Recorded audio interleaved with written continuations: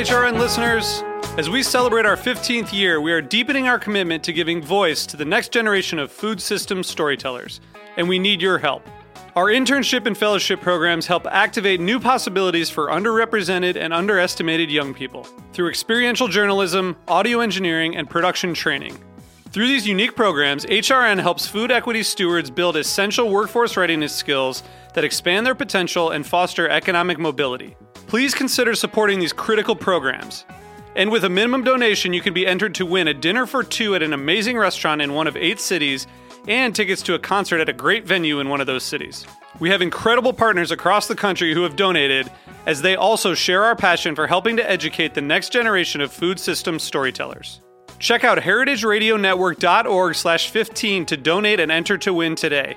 That's heritageradionetwork.org/15 to donate and enter to win today. And make sure you donate before March 31st. Thank you. This episode is brought to you by Burlap and Barrel, a public benefit corporation working directly with smallholder spice farmers around the world to source unique, beautiful spices for professional chefs and home cooks.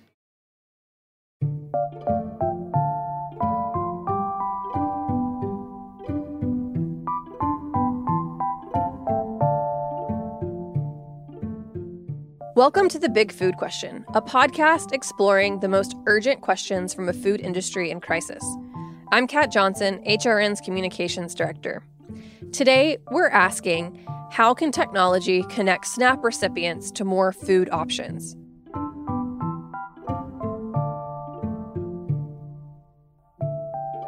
As millions of Americans file unemployment claims amid the COVID-19 pandemic, many states are working to make emergency SNAP benefits easily accessible for struggling families. Under the Families First Coronavirus Response Act, the USDA is allowing states to relax requirements and waiting periods so that families can continue participating in or apply for SNAP. But once someone receives these benefits, how can they use them to safely purchase food? Today, we look at 2 programs using technology to increase access and value when shoppers swipe their EBT cards. So before we dive in, some quick background. SNAP stands for Supplemental Nutrition Assistance Program.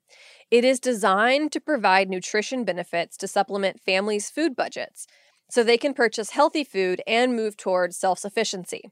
You might know them as food stamps. EBT stands for Electronic Benefit Transfer. EBT cards essentially work like a debit card, which is convenient for SNAP recipients. But as with any technology, there can be some initial drawbacks.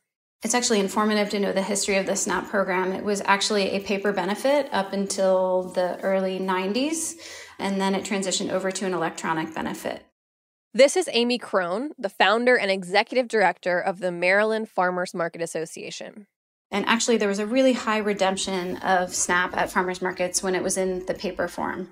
Unfortunately, with that switch to electronic, that acceptance of SNAP at farmers markets dropped off significantly.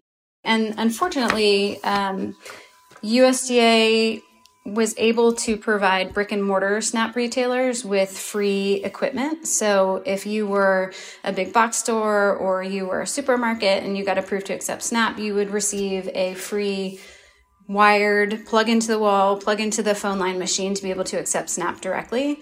But unfortunately, they weren't able to provide that same level of support to farmers and markets because at that point in time, they didn't have the technology available. Amy joined Lisa Held, the host of the Farm Report on HRN, to talk about MarketLink, a program that helps farmers and markets with the funding and equipment needed to accept EBT payments.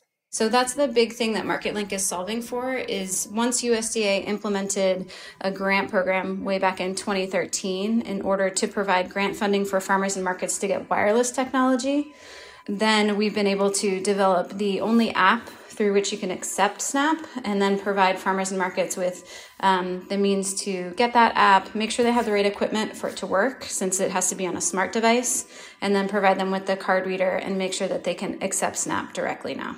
And when you say provide them with a card reader, is that just for swiping SNAP benefits, or is that also for accepting electronic payments of any kind? When we envisioned the program back in 2013, we wanted to make sure that we developed a solution that could work for farmers and markets throughout the course of time and not be solely dependent on USDA grants, which tend to change every year or so. And so we built out the model of the program to also accept credit and debit as well. And that's one of the super exciting things about this current iteration of the grant, which we were awarded in October of 2019, is that we've been able to establish a partnership with Square so that you can actually get lower rates as a MarketLink customer for your credit and debit as well. So we're providing an advantage to farmers and markets, not only to being able to accept SNAP, but also being able to access lower processing rates for credit and debit too.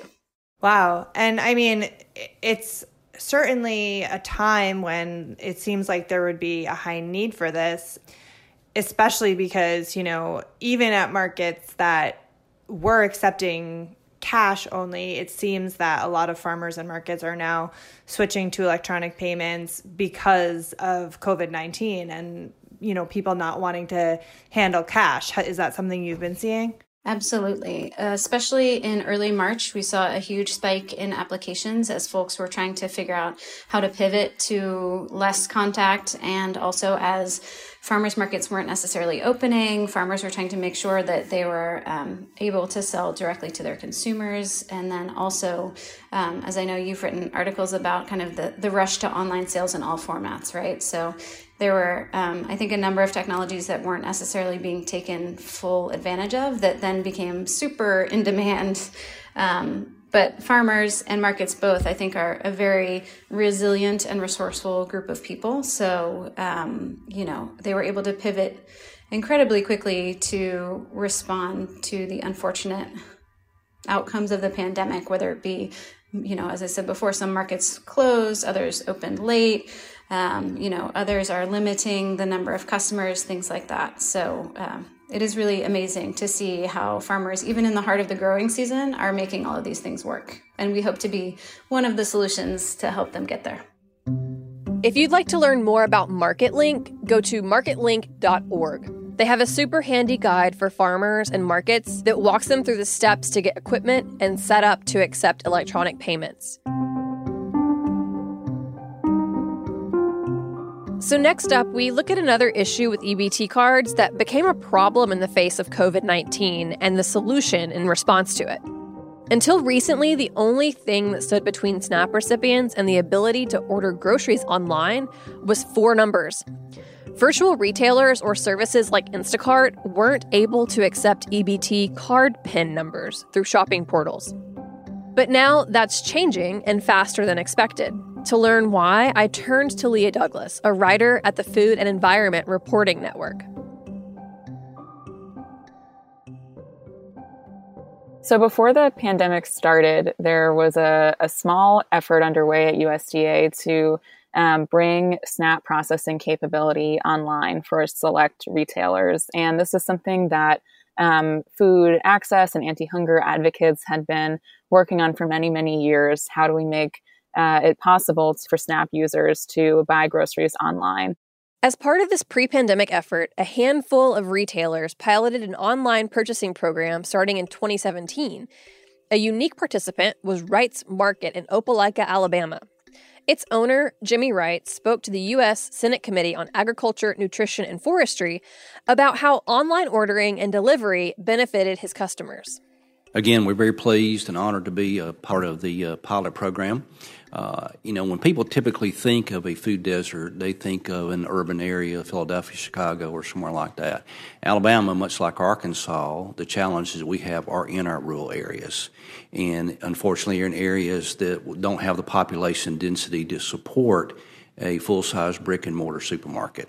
So we believe using e-commerce and online delivery, we can reach into these areas and bring a full variety of products, especially fresh produce and fresh meat, to these customers that will not be accessible to them as they are today. But Wright's Market is just one independent grocer in one small town. When the pandemic began, this was not very widely adopted at all. And it quickly became clear that the conditions of the pandemic, in which so many people were required to stay home, revealed sort of an inequity in how food could be accessed. In response, the USDA quickly added more states to the program. So now, as of mid-May, there are 15 states that are now in the pilot, and another 8 have been approved and are in the development and testing stage. While this will provide SNAP recipients with an option to shop online, it doesn't offer many options on where to shop. In most states, the only retailers included in the program are Amazon and Walmart. So this is a controversial aspect of this pilot program for sure. Some advocates say that this program is another way to sort of shore up their power and make it more difficult for smaller retailers to compete. And there's another barrier to access for SNAP recipients. Delivery fees are an important detail of this process because delivery fees are not included, cannot be paid for with EBT benefits, and the USDA spells that out clearly on their website for the pilot program.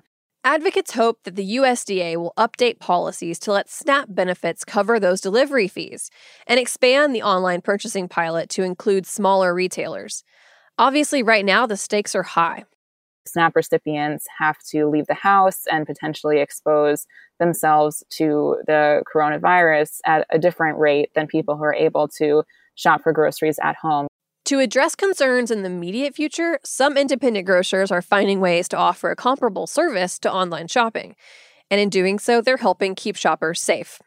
There's a process called click and collect that is being rolled out in some places, some retailers where SNAP users can, shop online, build a shopping cart, place the order, and then go to the retailer and do a low contact payment process with their EBT card on site. So that's a way to sort of mitigate.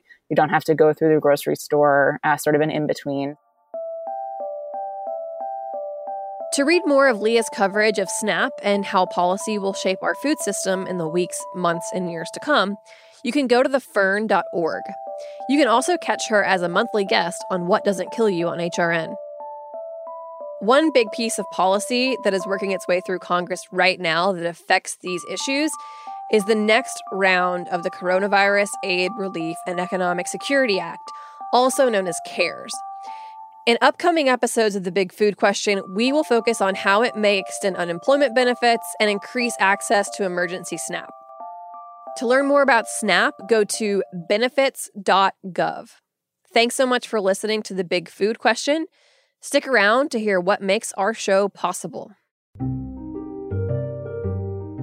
I'm Ethan Frisch, co-host of Why Food and co-founder of Burlap and Barrel, a public benefit corporation working directly with smallholder spice farmers around the world to source unique, beautiful spices for professional chefs and home cooks. We set our partner farmers up to export their own crops for the first time, and they get access to a whole new market here in the U.S., and we get access to spices that other companies can't source.